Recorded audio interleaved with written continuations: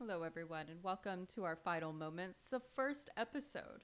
I'm Dr. Kel Mitchell, and today we're going to be talking about a really big and broad topic, which is what even is death? What is dying? And what does it mean to do those things?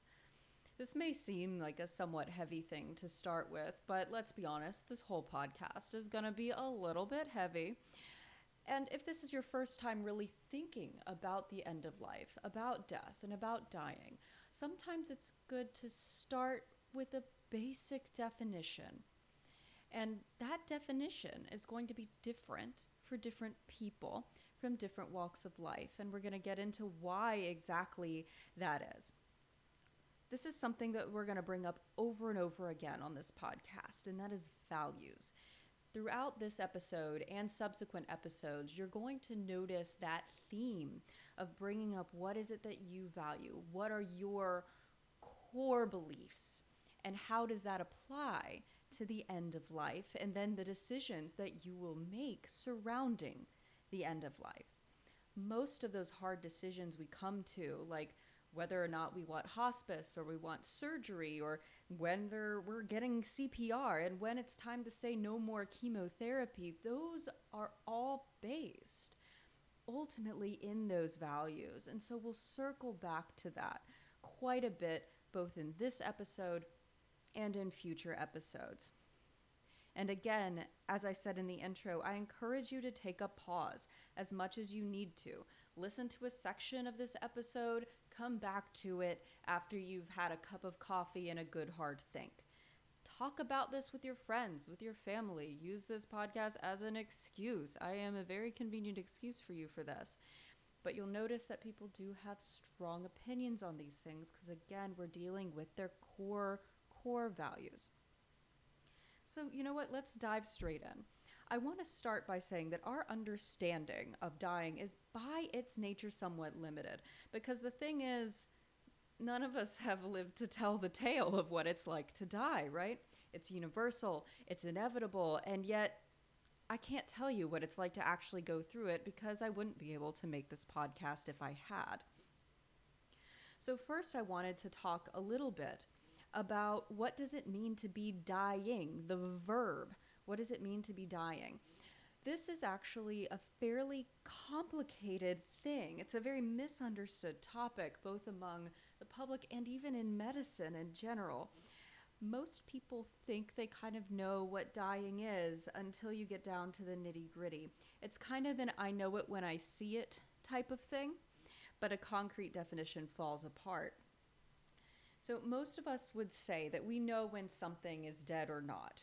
For example, there was a cockroach in my bathroom. It scared the bejesus out of me, squished it with a slipper. It's dead now, right? It was there and now it's not. Boom, black and white, we're done. But reality is not so clear. So when we talk about whether or not someone is dying, when do we actually decide when dying starts? And are you dying and living at the same time? So, for example, once someone gets really close to the end of life, it's very easy to say that they're dying. Once there is this steady, constant decline, and rather a steep decline too, a precipitous decline, it's very easy to say, oh, this person is going to get worse and worse and worse and worse. They're dying. That's often how I personally think about the active sort of dying. But there's also this sort of passive idea of dying. For example, some people will tell you that anyone with a terminal diagnosis is dying. Anybody with a terminal diagnosis, even if it's treatable for years or even decades. There are some people who've had the same terminal condition, such as heart failure, liver failure, or certain kinds of cancers that live for many, many years. But they're not going to get better. They'll continue to decline, but their decline is just slower. People with dementia are largely the same. The decline will happen, but it's so slow that you're just not sure, is this person actually dying? It can be hard to say. The other aspect of that is we can extrapolate even further out from there. There are some people who will say that as long as you are not actively developing, you are dying, and that we all actually start dying in our 30s.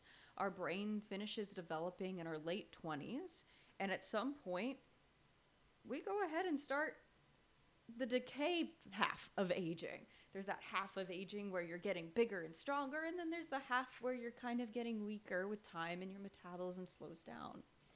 I've even heard some people say that from the moment you're born, conceived even, you are dying, simply because you're alive and your life will end in death, and therefore life is a terminal condition.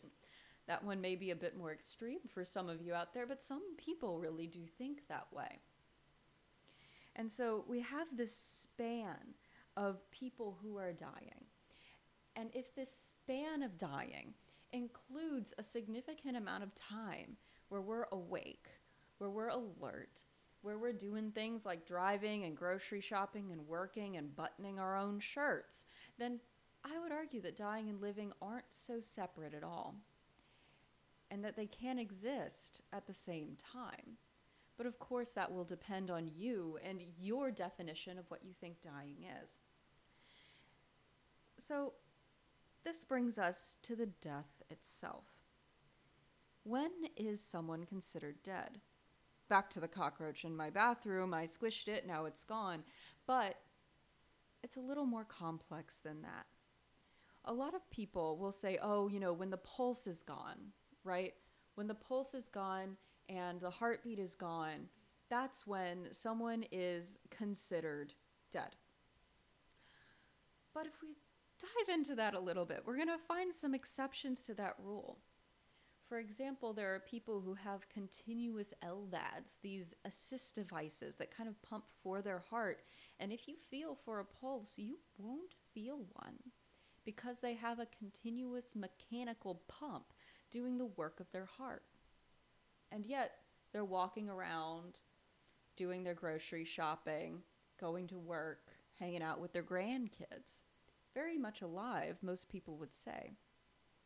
In addition, the idea of the heart that has to stop beating, we think about people who get heart transplants whose hearts have to be at some point removed and hooked up to a new one.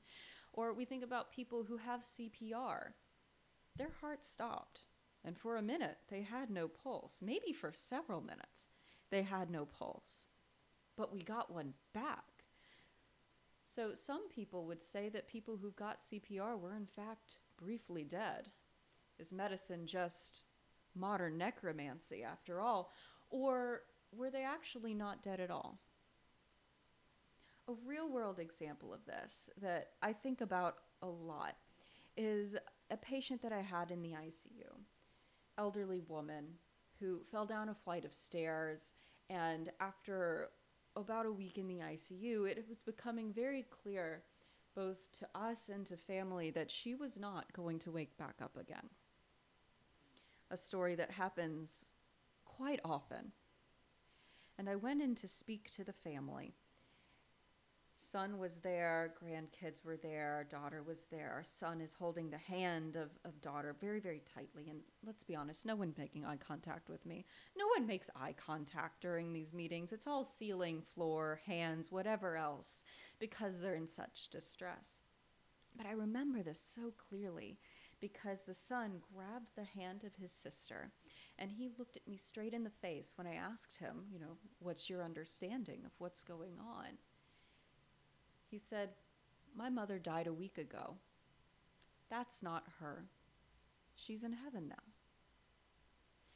All the while, his mother, or his mother's body, had been lying there on a breathing machine with a spontaneously beating heart for the past week. And every now and then, about once every minute or two, she might give us one spontaneous breath. Certainly not enough to maintain life on her own. But for them, it was an easy decision to say we're done, to say we don't need to do this anymore, because they thought she was already dead. And so you'll find that there are people who think of this heartbeat definition of death, this sort of pulse definition the true biological definition of death, even, that all life processes have ceased. But you'll find it's actually quite common for people not to believe in that at all, and that people will instead view either a brain or a consciousness theory of death. This idea of pronouncing someone brain dead. The lights are on, but no one's home. The heart is beating. Maybe some breaths are happening. But the person as you knew them is not in there anymore, which coincides some with a soul theory of death. And again, this is where we get into your beliefs, your values. Do you even believe in a soul at all? Is it intrinsically attached to the body, or does it just kind of inhabit the little meat sacks that we're walking around in? And in the case of this son of this woman who'd fallen down the stairs, he subscribed to a soul theory of life and a soul theory of death. That we are living as long as we have this soul, this ecumenical, sort of existential, incorporeal part of us that makes us us. And that once that's gone, you're kaput. And we're done. But not everyone believes that either. And it's an important contingent to think about. Those people who think that as long as the heart is beating, they are indeed alive. There have been cases of people who have struggled with the push of hospital providers to end things like life support, especially in young people, for obvious reasons, because they don't believe that they're dead. And there are some people who will view the removal of that tube, even if there's no brain activity at all, as murder. And so as you sit here and you go through these episodes and you're thinking about, gosh, what do I think for me? What do I think for my family? I want you to ask yourself that question. When do I consider myself dead? When do I consider myself gone? It's not an easy question to answer, and I don't expect you to have an answer for it now, today. But it's possible that you're making this decision for someone else as well. And when we do that, I would encourage you to think about your own view, as well as what you think theirs would be. So it's very common for people to have very different beliefs within the same family. And it may be that you are making decisions for someone who has a very different worldview than yours. And it's important to think not only about what you believe and what you want, but what they believe and what they would want. Equally important to think about, if not more important to think about, since you're making decisions not on your own behalf, but on theirs. So as you're considering the answers to these questions, as you think about what it means to die, you also have to think by default about what it means to live. And that is its own talk, for sure. But people have their own opinions about this as well, about what kind of life is indeed life, and what kind of life is worth living. A separate question, all into its own. And a question that we will start to tackle in the upcoming episodes. These values around death, life, and the end of life are complex things, intrinsically associated with the values of life. And to end this episode, I wanted to drive home a point. I am going to die. You are going to die. And everything and everyone you've ever known and ever loved will die. At the risk of sounding like the most depressing person on the planet, it is true. It's not meant to be depressing. It's not meant to be macabre. It's just meant to get you thinking. Because, for example, once late at night, I was back in the emergency room with a 92-year-old woman, extremely short of breath, gonna need a breathing machine to survive, chances of eventually getting off the breathing machine, essentially zero, right? And I'd asked her if she'd ever thought about the end of her life, if she'd ever thought about things like breathing machines. And this 92-year-old woman looked at me just incredulous. I might as well have slapped her in the face. And she said, "Why would I ever think about something like that?" And a week or so later, in the ICU, she died on a ventilator. And her daughter, who was in her 70s herself, lamented that her mother died in the hospital and not at home, not surrounded by her family. And they wrestled with the decision to take out that tube for the reasons that we discussed earlier. If I take out that tube, am I murdering my mother? Depends on your definition of life and death and what kind of life is worth living. But the thing is, we're all going to die. Even if we developed the technology to avoid aging and cure diseases, the sun is going to swallow the earth. And even if you jumped from the earth to another planet, well, that sun's going to swallow that one there too. And eventually, they're all going to be sucked up into black holes and dispersed into dust throughout the universe. Alternatively, depending on your worldview, there may be a more abrupt end to the world and to the universe before anything like that has the chance to even happen.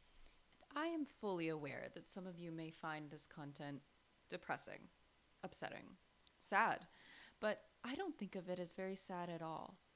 It is because of death, because life ends, that the life we have is so very precious.